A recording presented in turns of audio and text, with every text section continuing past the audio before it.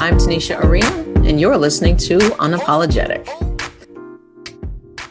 Happy holidays, y'all. It's been a little while, and we're still dealing with some things, counting down to this inauguration, watching the Trump train derail as it does. And now we have a vaccine for COVID-19.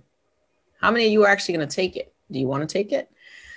Full disclosure and transparency, I'm one of the folks who are saying, no, I'm going to let you take it and see what happens. And it's not because I don't believe in science. It's because I understand the history of this country. And for somebody that looks like me, that's an honest conversation that we need to have in our circles. Does it also need to happen in the medical community? Yes. Does it need to happen in the boardrooms at Pfizer and Moderna? Yes. And I understand that this time they added in some more people to build the confidence in the public, but can you say out loud and name the things that have gone on in our communities that make us hesitant to just sit and take a vaccine that was pushed through at a rapid rate? And again, I believe in science and I believe in medicine, but I also know the history of this country. Black and brown people have died at disproportionate rates of COVID-19, and we watched as our elected officials have taken a vaccine when they have debated how much money we should get to survive this pandemic. They're not on the front lines.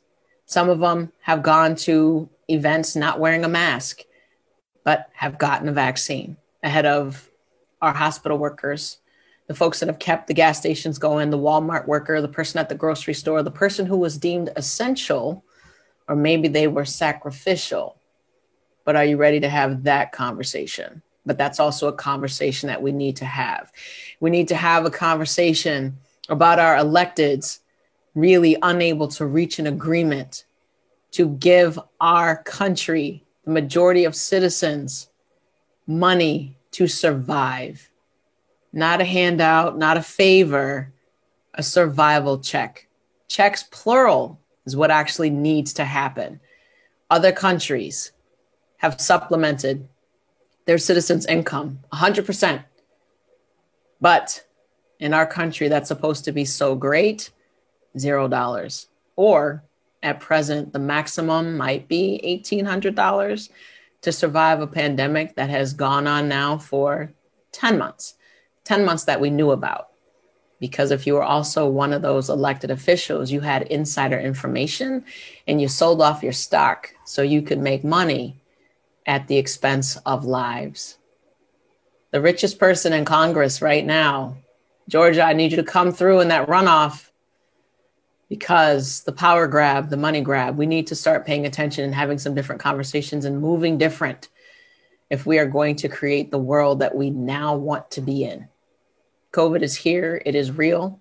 If you need to take a vaccine, talk to your healthcare provider. But I'm going to take a back seat and see what happens. I'm not on the front lines like that. I'm not in any immediate risk, but I also know the history, and I have every reason to not trust exactly what's in front of me.